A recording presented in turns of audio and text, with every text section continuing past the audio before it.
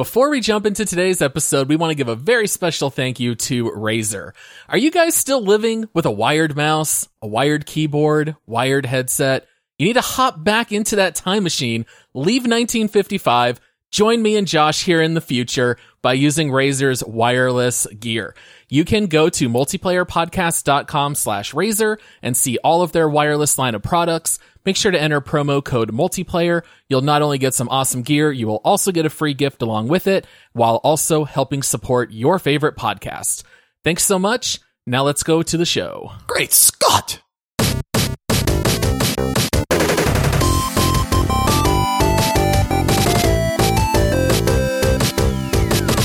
Hello, squad mates. Welcome to the Multiplayer Gaming Podcast. We are two dads who love to get together and talk about gaming for 1 hour podcasts every Monday and 30-minute podcasts every Thursday. Since today is a Monday, we are going to have an hour-long deep dive episode for you guys.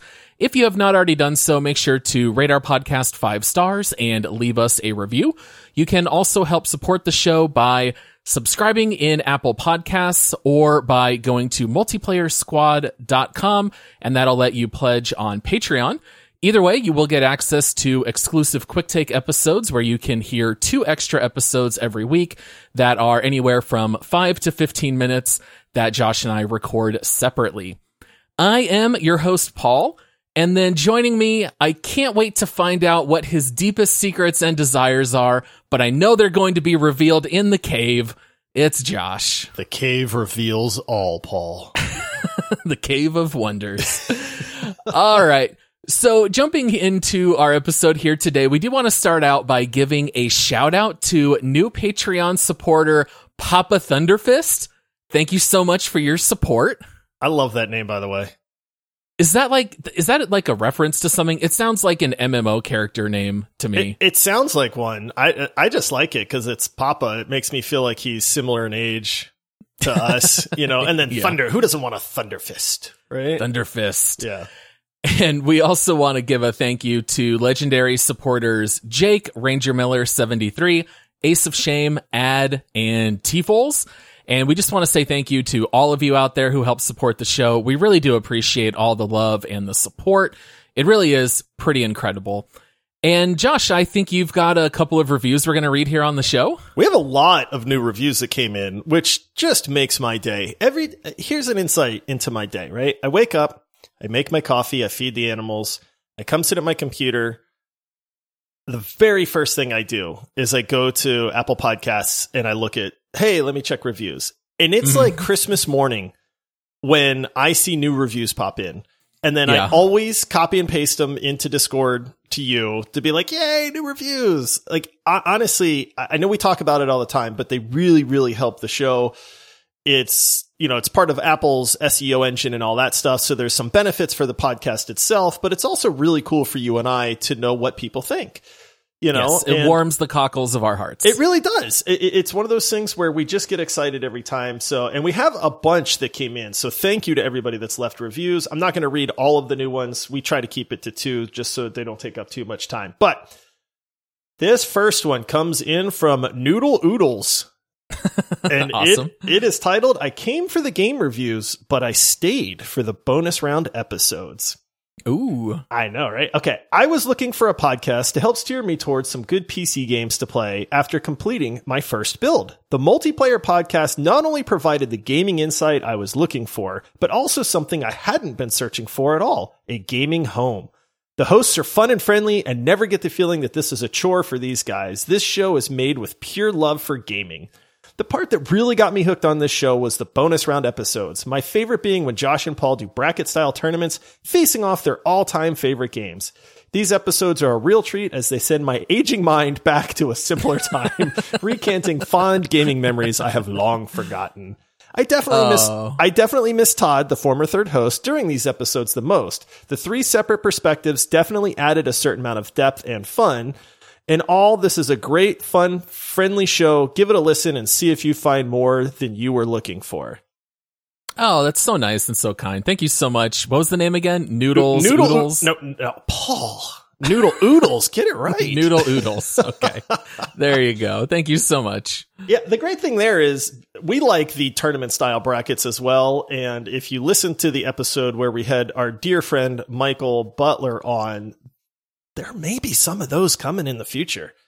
I'm sure there will be. Yeah. So for those that like that 3-person aspect, we hear you.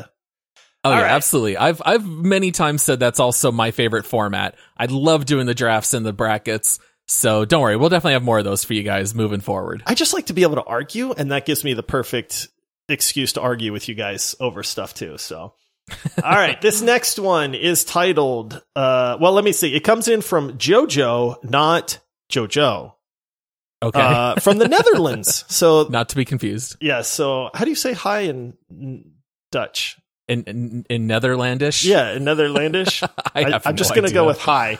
But it is titled Nice and Chill Podcast for the Whole Family.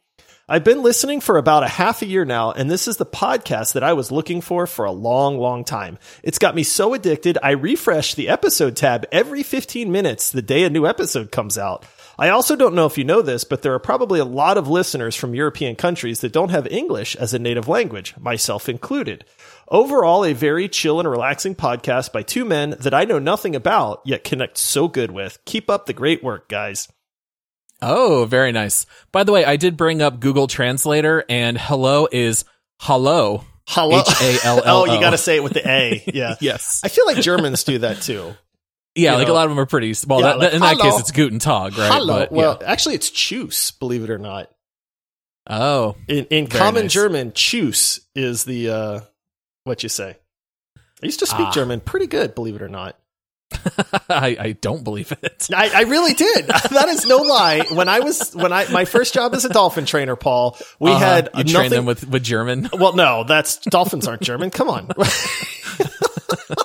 You ever seen an ocean goodness. in Germany, Paul? No, that's exactly my point. I feel like you're Dwight Schrute, who like trains dogs to speak German and reads the copy machine manual in German. Is this you, Josh? I can neither confirm nor deny. I do share a lot in common with Dwight. I'm realizing that the more I live, and I don't know that that's a bad thing.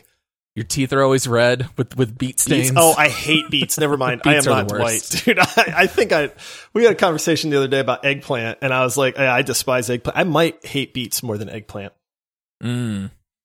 All right. Well, you know what? I think that's all we had by way of housekeeping. I think it's time. The water looks inviting. Let's jump on in and deep dive the cave. All right, Josh, why are we covering the cave in this episode? We are covering the cave because a phenomenal human being by the name of T-Foles, well, that's his Discord name anyway. Yeah, it's on his birth certificate. T-Foles became a legendary supporter of the show. He's been supporting the show for a super long time, so thank you, T-Foles. But he became a legendary supporter. One of the perks of being a legendary supporter is you get to pick a game for Paul and myself to play. And T-Foles picked The Cave for us. I had never heard of this game until he mentioned it. And he was very excited about it. And he mentioned, like, if my memory serves, which, take that with a grain of salt, I'm getting older, but if memory serves, he said that he played this game with his dad, and he had very fond memories of playing this game with his dad. And so he thought that we would enjoy playing it as well. Does that sound right to you? Yeah. Okay, I was going to say it was either his dad or a brother. It was some kind of family member. But yeah, you're absolutely right. And did you look anything up, or did you just download it and start playing? Oh, I don't ever look stuff up usually. I just downloaded it and started playing. That is exactly what I did as well. So I knew absolutely nothing about this. One of my favorite things about doing deep dives like this is playing through the game and then reading up about the game and the development and who was involved. And there's some pretty funny things here in regards to the cave that I figured out after playing it. So we always start off these deep dive segments by reading a description either from Steam or from Wikipedia. And so The Cave is a puzzle platform adventure video game developed by Double Fine Productions and published by Sega in January 2013. The game was created by Ron Gilbert, requiring the player to initially select 3 different characters from a cast of 7 to explore the cave. Many of the game's puzzles require the 3 characters to work in coordination to complete, while some puzzles are specific to the unique abilities of a character. In this manner, the cave can only be fully explored through multiple playthroughs. Now, as soon as I read that after beating it, I immediately recognized Ron Gilbert's name. Some of you out there who are, older gamers, that name might sound familiar. He worked for Lucasfilm Games. He invented Scum, which is a video game engine which was basically used by everything that Lucas did, and he co-created Monkey Island 1 and 2, which are the best ones. Yeah. And he even coined the phrase cutscene when they were invented in video games back in the 1980s. And this all makes perfect sense because the very first thing I thought of when playing The Cave is that it feels like a throwback point-and-click adventure. It did. Yep. That makes perfect sense now in reading that in hindsight. All right, so since we're going to be talking about The Cave here, I don't know really what you want to cover or talk about first, but how about you give the elevator pitch, 30 seconds or less? How would you describe The Cave? Adventure platformer with multiple characters, phenomenal sense of humor, light puzzles, great humor. I know I said that once already, but I'm keying in on that. It's very key. Memorable characters too. I really loved the characters that were in this game. I wanted to pick all of them, and I really appreciate the art style. It's a good looking game. Yeah. And I would say just on top of that, it's a very casual game. So you can die in the cave, but your character immediately just respawns. So this is the kind of game that I think can really be enjoyed by just about anyone and just about any age. I mean, there are some aspects that can be a little bit scary for really young kids, but the game is free from profanity. It's casual, but it's still very clever. And it's very funny, especially in the narrations in the game. So do you want to talk a little bit about how the cave itself is actually the narrator of the game? We actually don't hear the characters ever talk. No, you don't, which is you hear them make little noises sometimes. They have abilities that the characters can use that make noises. We'll get into the characters here in a little bit, but yeah, so the cave apparently is the narrator for this game. Yes. I don't know if you've ever seen a talking cave before, Paul, but now I have. And so it's a great narrator, man. I need more caves in my life, apparently. Because he's got a smooth voice. He talks to you. He's clever. He's witty. I don't know if a cave can be a he, but the voice sounds male anyway. So that's what I'm going with. But yeah, and I love it because it's got some funny dialogue. He makes fun of you. He kind of sets the stage for the different moments and the different characters and stuff like that. There's a little bit of sarcasm from time to time. It's just an very enjoyable part of this game that really helps to highlight everything else. Yes, and the narrator also will occasionally break the fourth wall and also kind of comment on the game itself. And so as we jump into the cave, this is a relatively short game, and I think we're just going to have to deliver a whole bunch of spoilers in this game, in this episode, but I don't think it would take away from the experience. A lot of it, the gameplay itself is going to come down to solving puzzles, and we're not really going to talk about that so much, but we're going to just talk about what the characters are, what their abilities are, some of their backstories, and maybe just some things that kind of stuck out with the gameplay. So just a little bit of a fair warning, we will be jumping into more spoilers than we usually would, simply because we can't just talk about the gameplay. Now, I do have a couple more facts about development. So basically, when they decided to start programming the cave, they had 3 factors that they wanted to follow. Number 1, they wanted you to be able to switch back and forth between 3 characters to explore the cave. They wanted to offer light platforming elements, and they wanted to completely avoid using an inventory system. So one of the things that's kind of interesting is that when Gilbert first created a game like this, have you ever heard of the game Maniac Mansion? Oh, yes, definitely. Okay, so Maniac Mansion has all the same DNA as this game. There's multiple characters, you pick 3, They go and they have unique abilities and you use them inside the mansion. But one of the problems is that some of the characters in Maniac Mansion were rather worthless. So they wanted to have you pick 3 characters out of 7, but all of them had to have equal weight. That was one of the ideas behind this one. Also, they wanted there to be light platforming elements because the point-and-click adventures in the 80s and the 90s, one of the biggest complaints that Gilbert would hear is that people did not like walking across the map. So they decided to make this one a little bit more vertical, make you do some jumping, some platform elements. And then finally, they wanted no inventory system. Every character can only hold 1 item at a time in order for it to be a little bit more casual. That's a weird thing.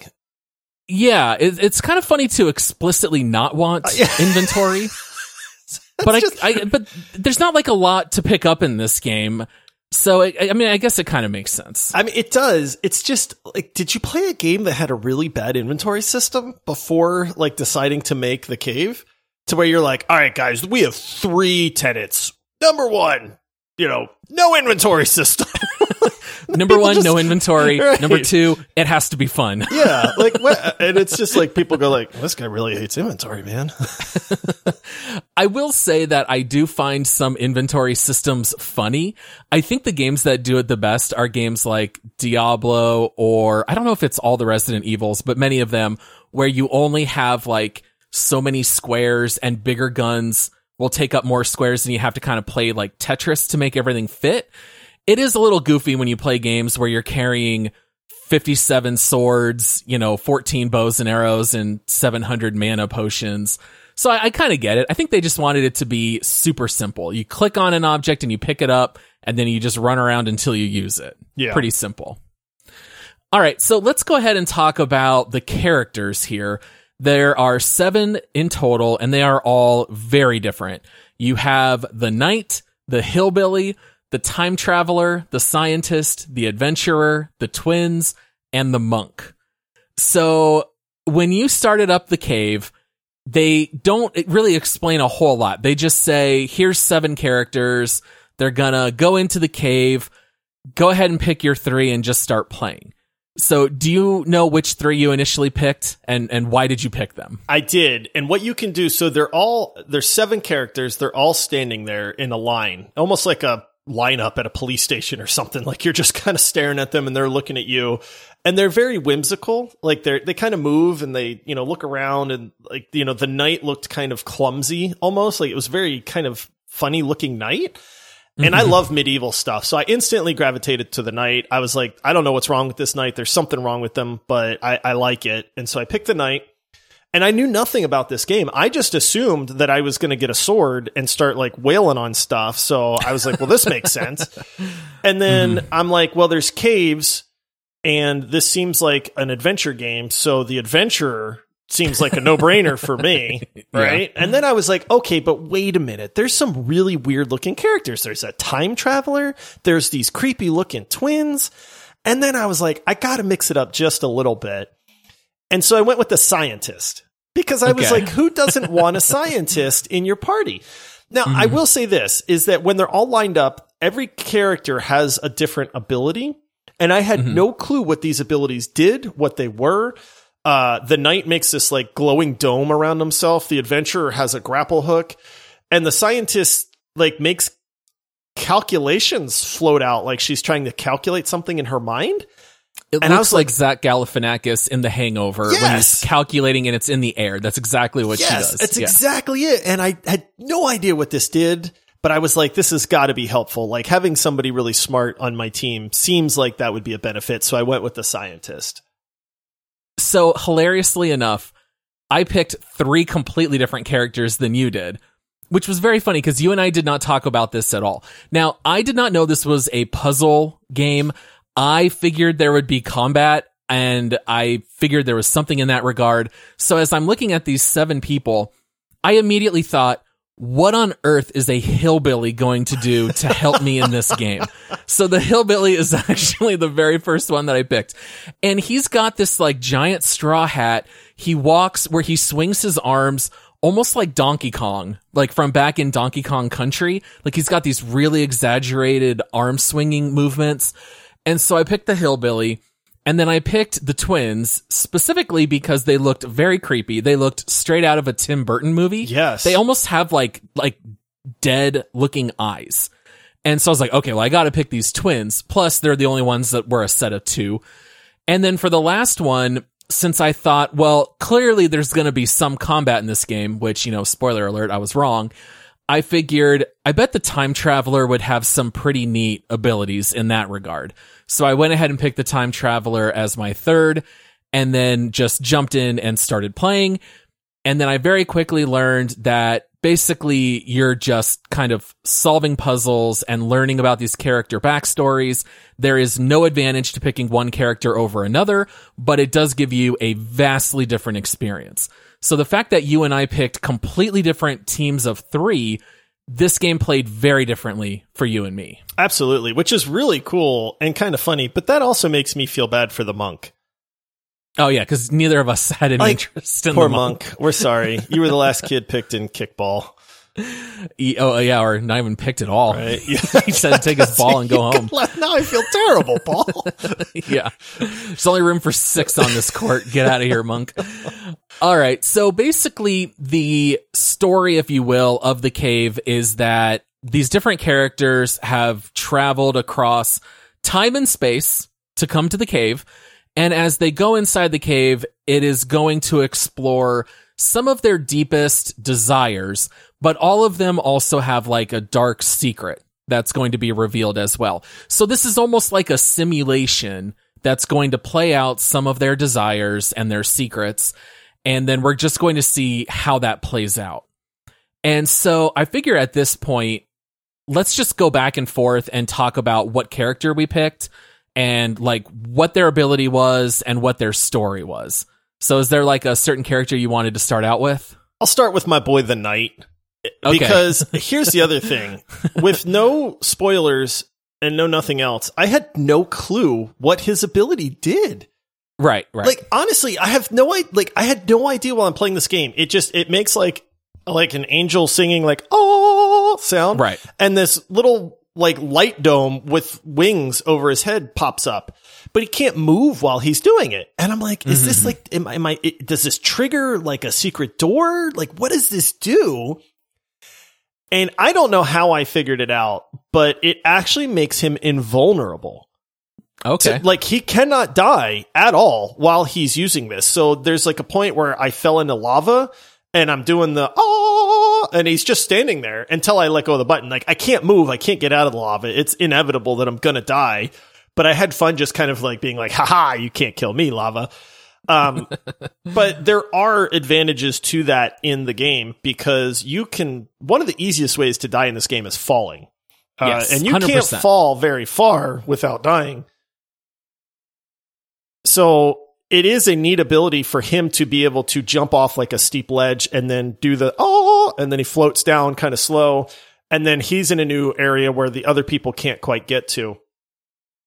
So, he was a lot of fun. The Knight is also very scrawny looking. It almost reminds me of like King Arthur from the Disney movie. Oh, yeah. Where he's like still a young boy. Right, yeah. He's just a scrawny. He's just a scrawny, spindly guy. And so it's just like, he doesn't look like he deserves or can even support this suit of armor. So that's the Knight. Do you want to talk about the levels too, or just the characters for now? Yeah, we can talk about the levels too. Like, what's the overall story with the Knight? Dude, the Knight's level was my favorite level by far. Okay. Like, by far. So this is funny because, he goes to a castle. He winds up meeting the king. Sure. Who has Excalibur in a stone, and the king's like, oh, hey, Knight, like, go ahead and try to pull it out. And I'm thinking, like, well, this is going to be interesting. Little scrawny Knight comes over. Of course, he can't pull the sword out of the stone. So then the king is like, yes, whoever weds my daughter is said to be the true, like, wielder of this sword. So you need to go see if my daughter will wed you. Okay. And it's like, okay, so then you got to climb this big tower. And you climb up this hill, and there's the princess on her balcony, straight out of like Rapunzel or something. And so you talk to her, but she's this spoiled just brat. And so she's like, well, you need to bring me the gold from the dragon and then I'll agree to marry you. So then you have to go way down in this dungeon. You meet this dragon. You can't figure out how to get the gold. This is where the knight's ability comes in, because the dragon tries to roast you. And you do the invulnerability ability while he's sitting there breathing fire on you, and then you can use another character to sneak around behind the dragon. Oh, clever. I don't want to spoil too much, because what happens after you steal the gold from the dragon is hilarious. And I don't want to spoil that part of it for people that may pick up this game and play it. But let me just say that I was literally laughing out loud at like the rest of this debacle that occurred after that. And then eventually you wind up going back to the king. You wind up getting the sword in a certain way. And then that's like the whole knight's level. But I did not understand at first, because this is the first level I came across, that the level was unique to me because I had the knight in my party. This is a level I did not see at all because I did not have the knight. Right, and I thought you did. I was like, oh, well, Paul's going through this level. He'll love this. And that is one thing I was not aware of. And so that came later, that we figured out, like, oh, the levels you play are only for the people that are in your party. And what's funny is I kept trying to use the scientist in the castle and on the dragon. I'm like, well, maybe the scientist can figure out what this dragon wants. And then she would just sit there and do the calculations and they'd float out, and then she'd be like, And I was like, well, you suck, scientist. What good are you? You got to wait until you get to the scientist level. Yeah, I didn't know that, though. Went into this game completely blind. So. I had almost exactly the same experience, because my first level was for the hillbilly. Now, the hillbilly's special ability is that he creates an air bubble around his head, which lets him swim indefinitely. So almost right off the bat, I had to go through this really long swim area, and my characters kept dying, and only the hillbilly could make it through. And I was like, well, my goodness, what if you didn't pick the hillbilly? Like, do you have to just start over? And then that's kind of when I realized, oh, no, the entire story in this level is all about the hillbilly. And so his story is that he worked at a carnival and fell in love with the two-legged lady. So this is part of like the dry humor in the game. You know, it's not a bearded lady or a three-legged lady. It's the two-legged lady at the carnival that he loves.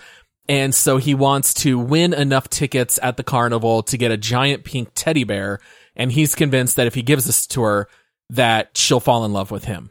And so basically in his level, you're running around playing carnival games to win enough tickets to go get the teddy bear. Well, I am going to spoil a little bit here with the hillbilly, but basically, once you're able to get the teddy bear, you go to give it to her, and it turns out that she doesn't care about the teddy bear.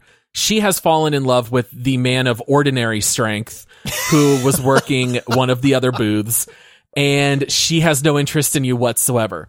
So at this point, what you end up doing is you kill the water supply to the carnival, and then you light the whole thing on fire, and you burn the entire carnival to the ground because you did not win the affections of the two-legged lady. So this is, at this point, I kind of realized, oh, like, they have like really bad issues that we're going to see play out. And then as soon as I saw that, I was like, oh man, what are these creepy twins gonna do? Because it was already kind of weird enough with the hillbilly. But yes, he actually burns the entire carnival to the ground. Okay, so this is telling me that there's a theme in this game where... Oh, yes. Because I don't want to spoil the night thing, but something terrible happens. Let's just put it that way. And so I'm starting to realize that I think in every level, something terrible happens, but it's like comically terrible, which is wonderful. It's done for comedy, but it does have that little underlying darkness to all of the characters. They all have their own temptations that they face, and things are not going to turn out so well in the cave. No, they don't very well at all. What's the second level you went through? So the second one I did was the adventurer, who is basically Indiana Jones. She's trying to find like this relic or idol or something like that. And you know, at this point I had figured out, okay, well, her ability is going to come into play on this one. And, you know, you get to grapple hook, and then she swings across these big pits and stuff like that none of the other characters can do. And we should mention that when you're controlling one character, your other characters are just sitting there waiting wherever you left them for you to control them. And you definitely have to work as a team. So I'll use the knight again. Go into the dragon's lair. Dragon gets mad, roasts me. I die. Go back in, activate my invulnerability. Dragon sits there trying to roast me. I swap to a different character, go up and around the level behind the dragon, steal the gold, do it like that. And then, your third character might need to be on a lever that's keeping the gate to the back of the dragon's lair open or something. So you definitely have to use all three people, just not simultaneously. And yes. So you can lead with any character you want, but if you're on a certain level, then the characters whose level that is, you're probably going to need their ability. And so with the adventurer, it's all like, you're in the cave. All of this is underground, right? Even the castle and stuff, you're down below underground. And you're searching for this idol as the adventurer. That one was a little goofy because it didn't. I expected rolling boulders and stuff straight out of Indiana Jones, and it took a little bit of a different turn to where there's like some kind of crystal beast that's blocking your path for the adventurer, and that beast plays a large part in like the puzzles and the stuff that you have to do. You come across a competing adventurer who's tracking the beast, and so you're like competing for her. And there's like security. I got shot by people for the first time, which I thought was really strange. Like there's these people that are guarding these different areas and they're shooting me. They won't let me pass. And I thought, well, that's kind of weird. And so you have to figure out how to sneak past them. You got to interact with this other NPC character that you come across. You have to kind of trick that character so that you can do that. There's parts where it did feel very Indiana Jones-ish. I'm moving a sarcophagus around and trying to figure out how to get it down this elevator. Until ultimately, I have this professor that I've been working with for a very long time that has been helping me with this, mystical sarcophagus thing until I wind up running him over with the sarcophagus. His body falls into a spike pit and he dies so that I can then push the sarcophagus over his body and over the spikes. And it's like this whole level, this entire level was set up so that I could kill my buddy and use his corpse so that I could progress to like my final goal. And I was just like, oh, this is so gloriously terrible, man. Modern problems require modern solutions, Josh. It was great, though. When I saw it was about to happen, it was another one of those just glorious moments where I was just chuckling. The evil side of me comes out, and I'm just like, oh, I know it's about to happen, and this is going to be great. Yeah, it's at the end of every level that you finally realize all the dominoes have been set up. And then at the very end, they get knocked over. And you don't really necessarily realize it right away, but it's really neat as you figure these levels out. All right, Josh, we're halfway through the episode. You want to tell the people a little bit about today's sponsor? Let me tell you about my favorite character in the cave, and that's Razor. Because I played the cave using all of my Razor gear. It's great. I am currently wearing the Black Shark V2 Pro's wireless headset. I'm telling you, these things are incredible. I'm highly, highly impressed with them. I've never actually had a wireless headset before, so I'm so used to not being able to get up and go turn my fan on or things like that without taking my headset off that it is so freeing to just be able to move around. And the quality is through the roof, man. I like everything about all of the wireless gear that Razer makes is just top notch, absolutely fantastic. We have multiple listeners that have picked up wireless products, the Viper Ultimate, the Black Shark V2, the Black Widow V3 keyboards, all of this stuff. It's the 21st century. Lose the cables and the wires. You don't need them. You can pick up your Razer wireless product by going to multiplayerpodcast.com/Razer. Make sure you enter code multiplayer at checkout. They're going to send you an amazing product, but they're also going to send you a very, very cool gift along with it. All right, so the second level that I played was the Twins, and it absolutely played out like a super creepy Tim Burton movie. Oh, that's awesome. Twins, the Twins for me was the turning point. The Hillbilly level, I thought it was funny and it was entertaining, but I was like, you know what? I don't know if I'm ever going to think about this game ever again. It was kind of funny, but then the Twins was a real turning point because it just got extra creepy and weird. Like, as soon as you start throwing in children doing weird things and having like murderous intentions, it definitely tends to stick out when you're playing this kind of game. So the twins, their special ability is that you can have them like pull a lever or something, and then you hit the Q button and they leave behind like a spectral copy of them holding whatever they were doing, and then you're free to run through. So you can actually like hold open your own gates and things of that nature. And basically the twins, they grow up in this really rich, high income mansion, basically, and they're just evil twins. They don't want to be told what to do. They have been entertaining themselves by like making their mom fall down the stairs, things of that nature. And they've decided that they've just had it with their parents. And so the whole goal of their level is to get your hands on the rat poison and then poison the family dinner. That way you will kill your parents and no longer have to do any chores. What? Now, this is so much worse than all of the other levels that I played. It was kind of like a horror movie. I'm not going to lie. That's it was pretty insane. wild. Now, there are some terrible things that happen in this game. Running over your lifelong professor, coworker so that you can get across this spike trap and stuff like that. But that's bananas, man. Rat poison? That's what they're going after? Yes, literally rat poison. Oh my goodness. And you use like the one twin or the one character you use to distract the mom, and then you pour in the rat poison. There's like stuff like this that's like going on with the twins level. And pretty sadistic in light of this game, which is very funny. There was nothing very funny about their level. It was just straight up a horror show. That's really interesting, though. Yes, because it really felt so different, because the hillbilly was like over the top silliness, and then I got hit with this super creepy storyline with the twins, but I actually enjoyed it because it was something, even though normally I don't like storylines like that, that's pretty dark thematically for me, but I actually really enjoyed it and it really stuck out. It's not like it's like, gory or anything, but it's definitely turning up the creep factor. I feel like you know what you're getting into with the twins, though, because they look super creepy. Even from sadistic. The beginning of like when they're all in the lineup and I'm looking at these two kids and they look like they're dead, Yeah, exactly. I'm like, yeah, it's them two right there. I don't know what they did, but they did something, officer.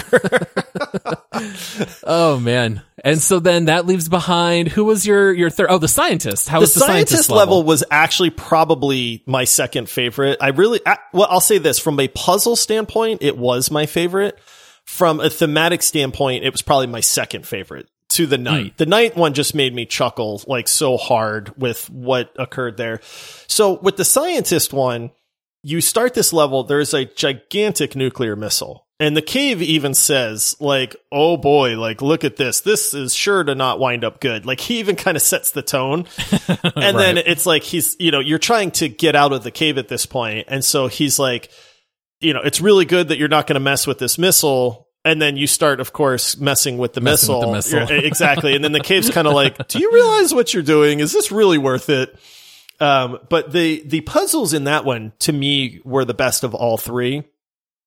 Because it took a little bit more of like a sequential thing where you had to go to like launch control and you had to get past a guard and, you had to get an item to be able to do that. But to do all that stuff, you had to redirect the gas from the ventilation system to knock out the guard, and things like that. So there was this really cool, like, puzzly aspect to all of that, to where it really felt much more of that point and click adventure type background. Like, you could really feel that come out, to where it was like, here, you found this item. How do you use this item in relation to the environment that you're in to then figure out how to solve this puzzle? And so it was like, oh, okay, well, I put this knockout gas into the ventilation system. I had to use another one of my characters to pull the lever to reverse the airflow so that it blew onto the guard. Now he's knocked out. I can go get the launch codes, from the computer that he was at, which, guess what? All of the calculations and stuff that the scientist does is simply like her trying to use a computer. And then I was like, I finally understand what this scientist does. Yes. So there, great moment of realization there. But yeah, that level to me was a lot of fun from the puzzle aspect. Graphically, it was probably one of the most drab levels. Like there just wasn't a whole lot to see because you're in this like missile launch silo area with like just hallways and rooms and stuff. But that one was a lot of fun. I really enjoyed that. And the narrator plays a very big role in that one because you're trying to launch a nuclear missile. Right. And he's like, don't do that. Yeah. Breaking the fourth wall a little bit there. Oh, that's funny. Yeah. And so like the scientist has some temptations. Like, are we going to use these smarts to help the world or bring about destruction? And so it's bringing about destruction. A little bit of temptation there. All right. And then the last level that I played was the Time Traveler. Funny enough that the Time Traveler's special ability is not to travel time, but rather it's just a teleport to basically move 5 feet forward. So if you have like some kind of object in the way, you can teleport behind it. But the Time Traveler, similar to like you were saying, like the third level had the best puzzles. Same for me. The Time Traveler, I thought, was by far the most clever use of of time travel along with multiple characters. So basically, the Time Traveler's story is that she works in a museum, kind of like the Museum of Natural History, and her coworker is awarded the best employee of all time. And she gets mad because she thinks it should be her. So she decides to use the time machine to figure out a way to make this person never exist to begin with. That way they won't be awarded best employee of all time, and it'll be her. So basically what you do is you have a time machine that any of the characters can click, and there's 3 timelines. There's prehistoric, modern day, and then you can travel to the future in the year 2701. Now, basically what this lets you do is, and I'll just give you like 1 or 2 examples. For example, if I go back to prehistoric times and I kill a dinosaur, I know where they died. And then if I go all the way into the future, now there's a puddle of oil where that dinosaur has decomposed. Neat. Okay. Or maybe there's like a certain substance dripping from the ceiling down onto the floor. Well, now if I put something in the way, then that's going to change the layout of the level because now we no longer have water or something flowing in that area. So you actually swap back and forth between all the timelines quite a bit, which is, I thought it was the most clever puzzle making in the whole game. I actually thought that was really, really neat. So I think that's about all I would have to say as far as the Time Traveler goes. Now, the funny thing is that at the end of the game, your characters have seen these simulations of what they can do in these situations.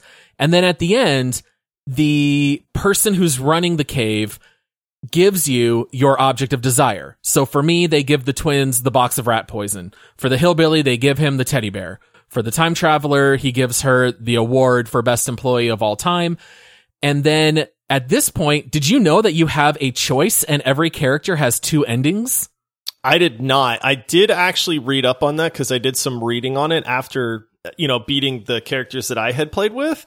And apparently there is like like acquire your dream or give up your dream. Yeah. So Did you just immediately take your object of desire and just book it out of the cave immediately? 100%. Yes. That's what the whole game was about. So you and I had by far the quote worst ending because all of our characters, despite seeing what their desires would bring about, which in the case of my playthrough was murder in all 3. And they're all like, yeah, that's cool. I just want this enough and I'm fine doing that.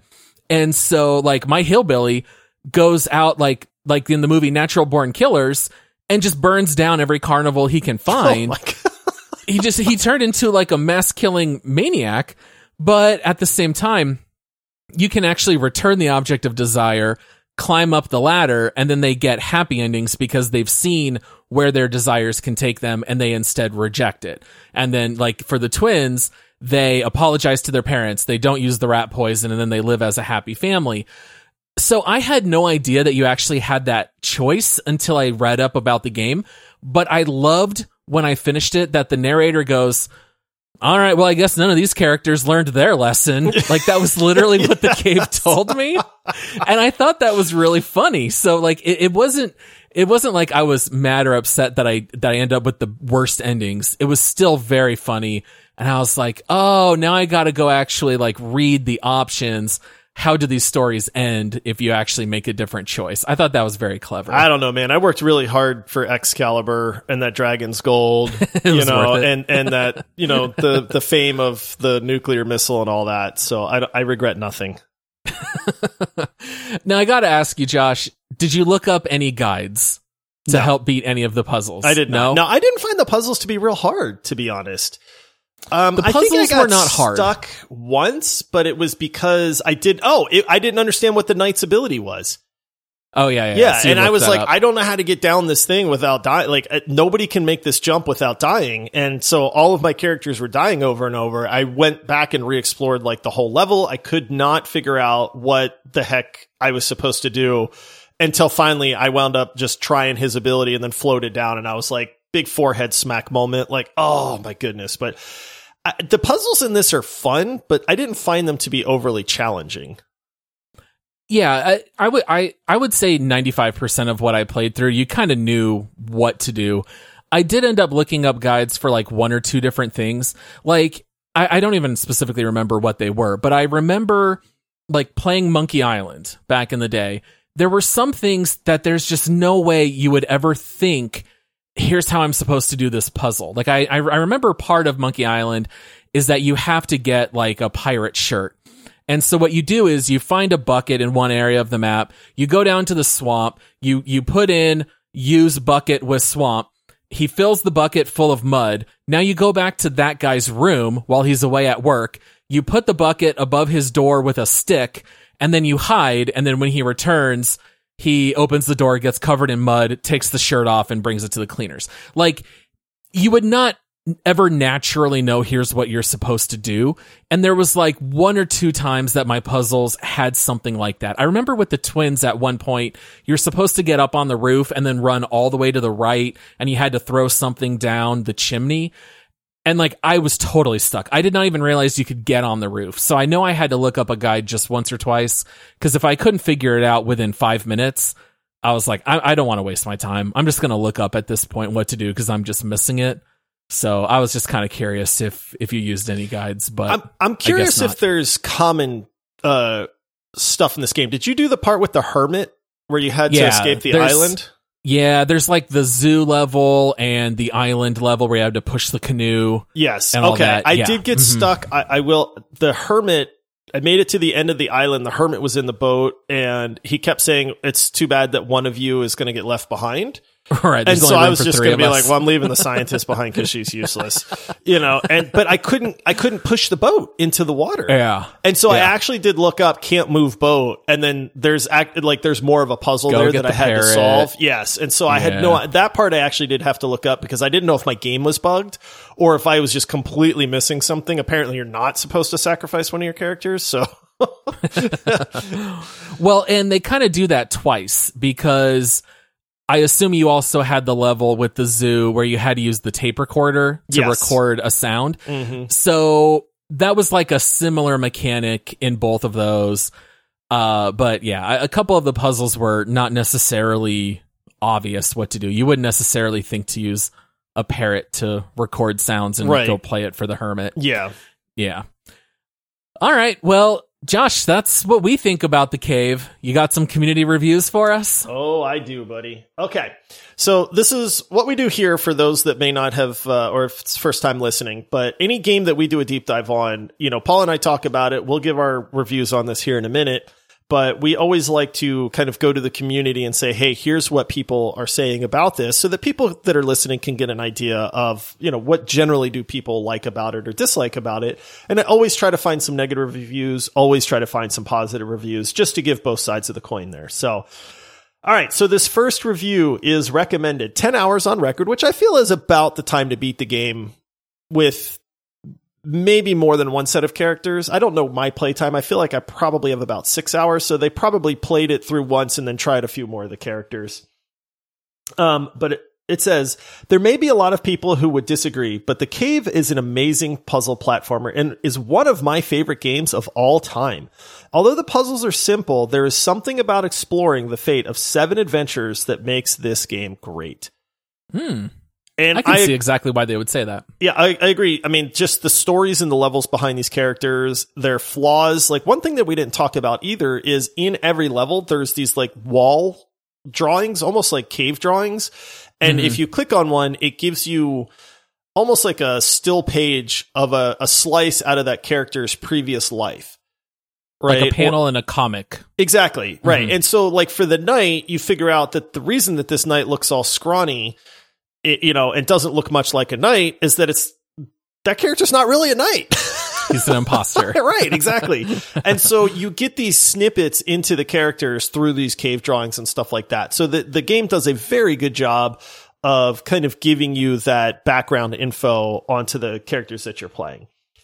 All right, this next one is not recommended. 7.8 hours on record. Controls are clumsy and slow. Playability is awful. The story and the narrative are just okay.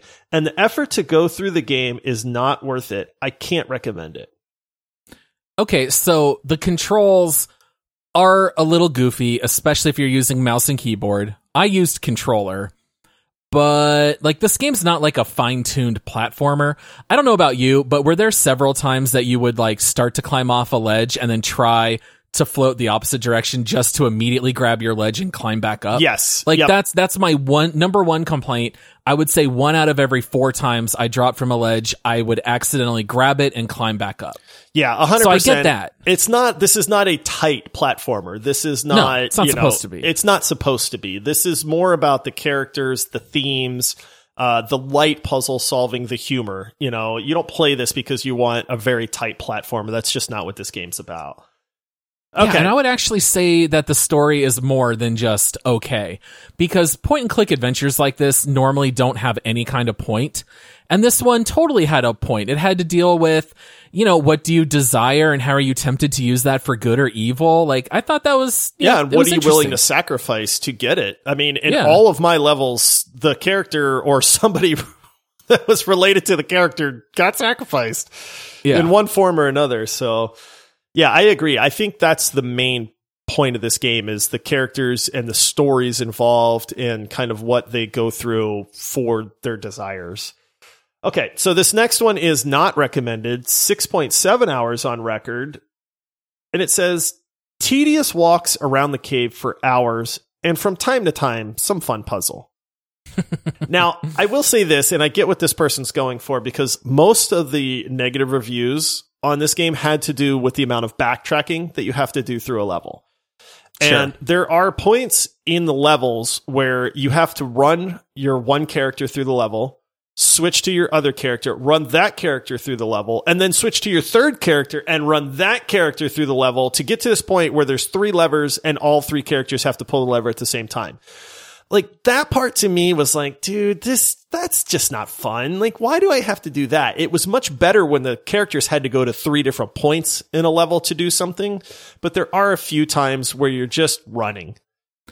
The one thing that might have helped with that, because this is one of the things I was thinking, because anytime you would get to the end of the level, all of the other characters would just suddenly appear with you. Yes. There should have been a button to just like recall your characters and then they would just like come with you. If it just had a simple mechanic like that, you would have cut out a lot of that backtracking. But then again, you'd probably beat the game in like 3.5 hours and then people would probably complain it's too short. So I don't know if there's like a perfect solution, but I did find myself kind of wanting to just recall teammates. Yes, I agree. There should have been a button for that, but it's a fine line, I guess. All right. And then this last one is recommended 26 hours on record. So this person probably played through with every character. A scientist, hillbilly, time traveler, knight, monk, adventurer, and twins walk into a cave. No, this is not a joke set up. Seriously, it's 7 people walk into a cave in groups of 3 to launch a nuclear weapon, travel back in time to kill the caveman ancestor of their coworker, burn a carnival down, and have other adventures. Yes, common adventures just like those. Plain standard stuff. Yeah. Yeah, exactly. All right, Paul. So those are some reviews from the community. This is the part where you and I are going to make a guess as to what we think the overall review score for this game is. This says a little bit about what we think before we get into what we actually think about the game. Yeah. And you're on a hot streak. I think you've won 2, maybe 3 in a row now. Yeah, 2 or 3. So yeah, we take a look at the user score. So what percentage of Steam reviews are positive? I think this is a really hard one to guess. You could tell me anything from 70 to 92%, and I feel like I could believe it. I know I enjoyed it. I think most people probably did. I think this is going to be somewhere in the mid 80s. So I wrote down 84%. That was just my gut shot. I think it's going to be somewhere around 84. 84. Okay. Well, you and I think very similar then, because my guess was 86%. Oh, okay. You know, I thought, hey, this is an enjoyable game. It's not going to be for everybody, but there's not much to hate about it.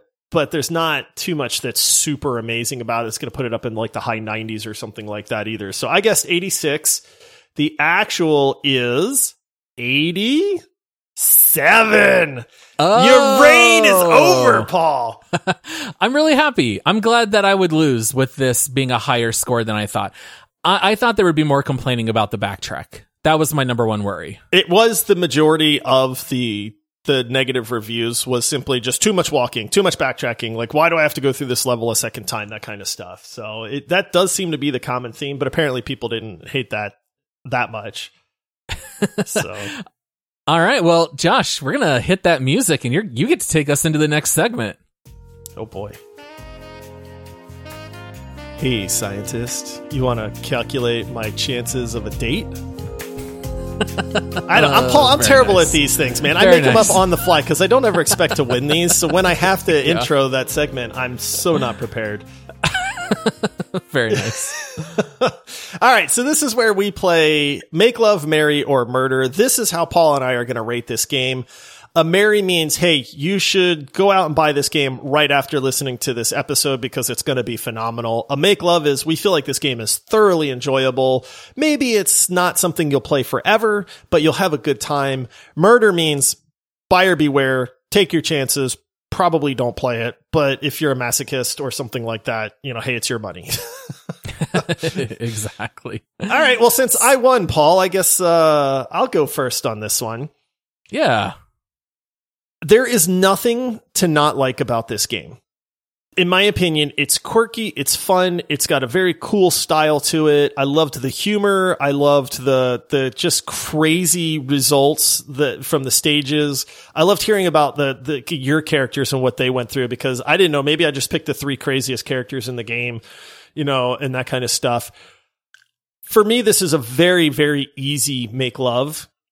Mm-hmm. I don't think it's a marry just because the game's kind of short, and to go back through and play all 7 characters, I feel would be pretty repetitive at that point. Like, I'm glad that I played the characters I played. I don't know that I have any desire to go back through and play the other 4. You know what I mean in that regard? But this game is just thoroughly enjoyable in so many ways. I did not ever find myself like slogging through it. I didn't ever find myself dreading having to play it. It's one of those games. I played it with a controller. I just kicked back in my chair, had a good time, had some chuckles to myself. It's easy to play. It's approachable. There's really not much I didn't like about it. It's just goofy to say all that and then say, but it's not a marry for me because I just feel like this kind of game doesn't really lend itself to like a marry verdict, I guess. Yeah, almost everything you just said, I could have said verbatim. It is a perfectly fine B game. Like, it's nothing to write home about. It's perfectly pleasant. I never dreaded having to double click the icon. There are games we have covered where I'm like, dang it, I would just want to sit back and play The Witcher 3, right? You know, but I had to play something else. And, you know, this one was very easy. I never grew bored of it. I found the stories to be interesting, the gameplay to be interesting. If you like puzzle games, I think you'll like this one.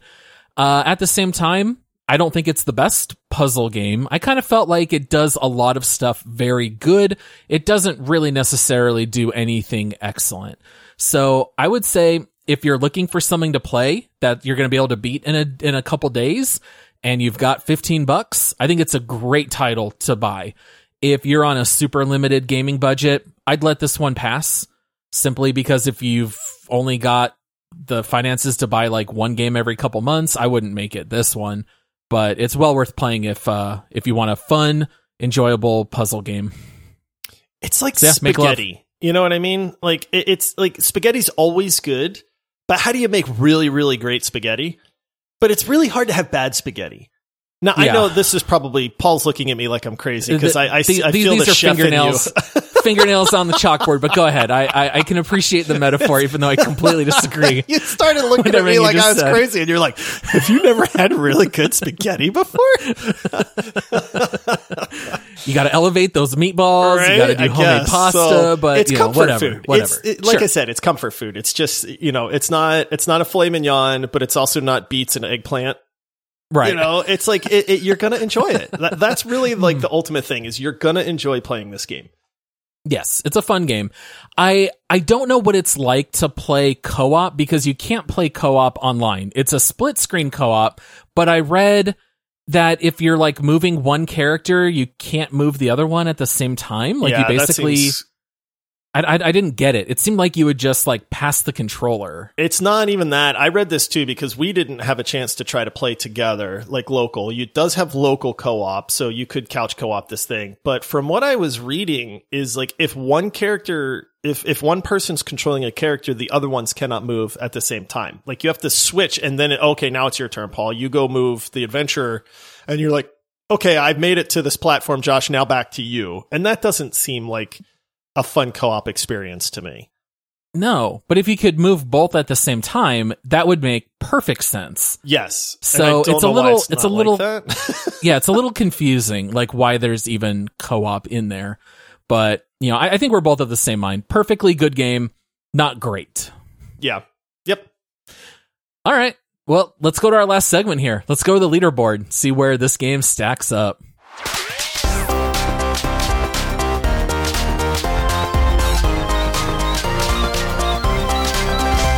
All right, Josh, this leaderboard just keeps growing and growing, buddy. It's getting out of hand, Paul. This is these are like tribbles. What have we done? Star Trek. We have done deep dive episodes on 59 games. Ooh. The Cave is now number 60. This is where Josh and I have to come to a consensus agreement.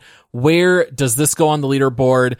It's almost kind of like what games do we recommend, but we have to agree on its placement. So we've got some games, just to point out a couple of rankings here. We've got Valheim at 5, Grand Theft Auto Online at 11, The Forgotten City at 17, Shovel Knight at 27, Star Wars Squadrons at 38, Escape from Tarkov 50, Hood Outlaws and Legends 58.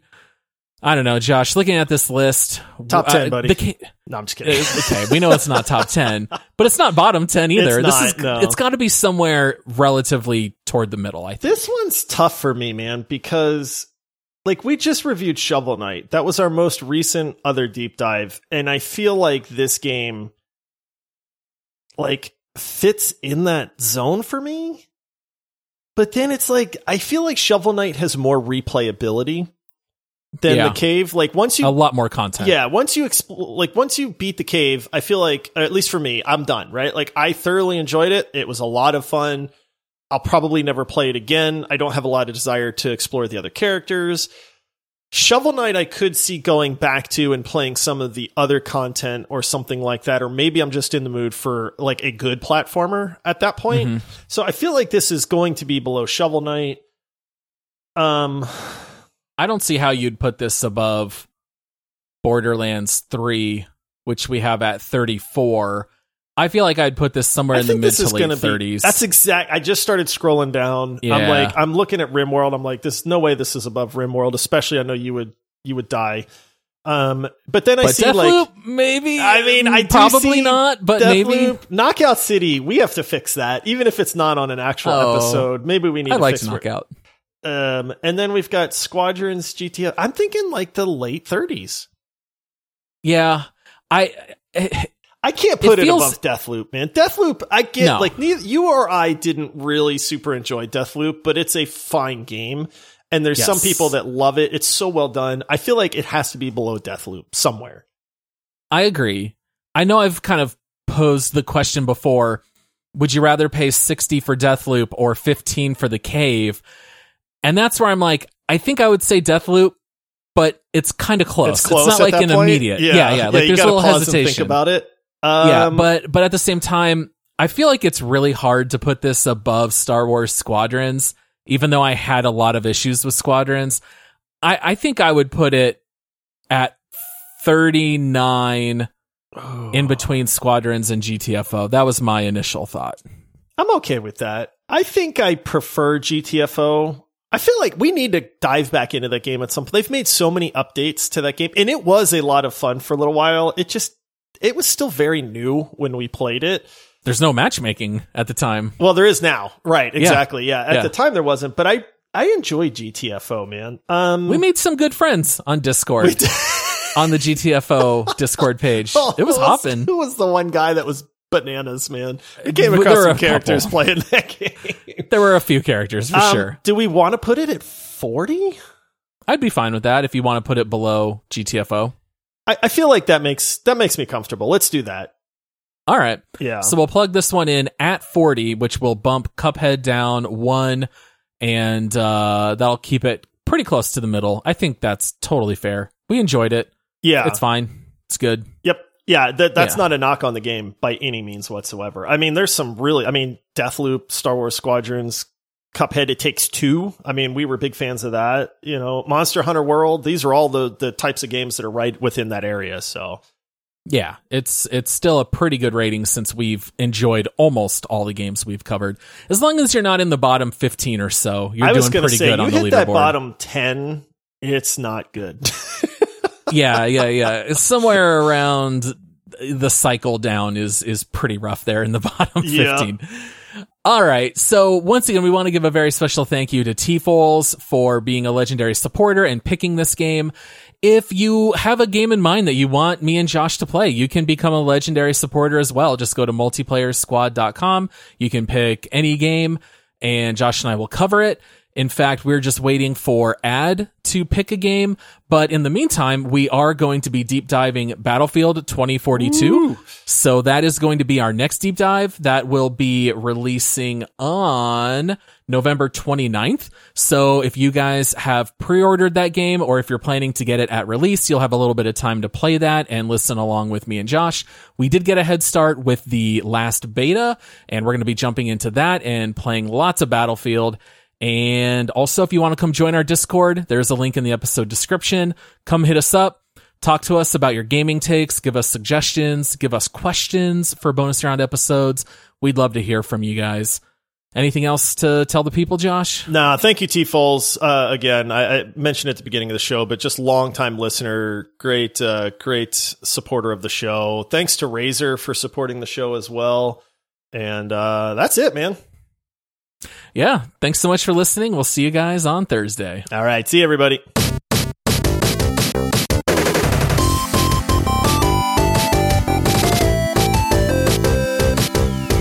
All right. Razer. Oh, there we go. That was our pre-roll.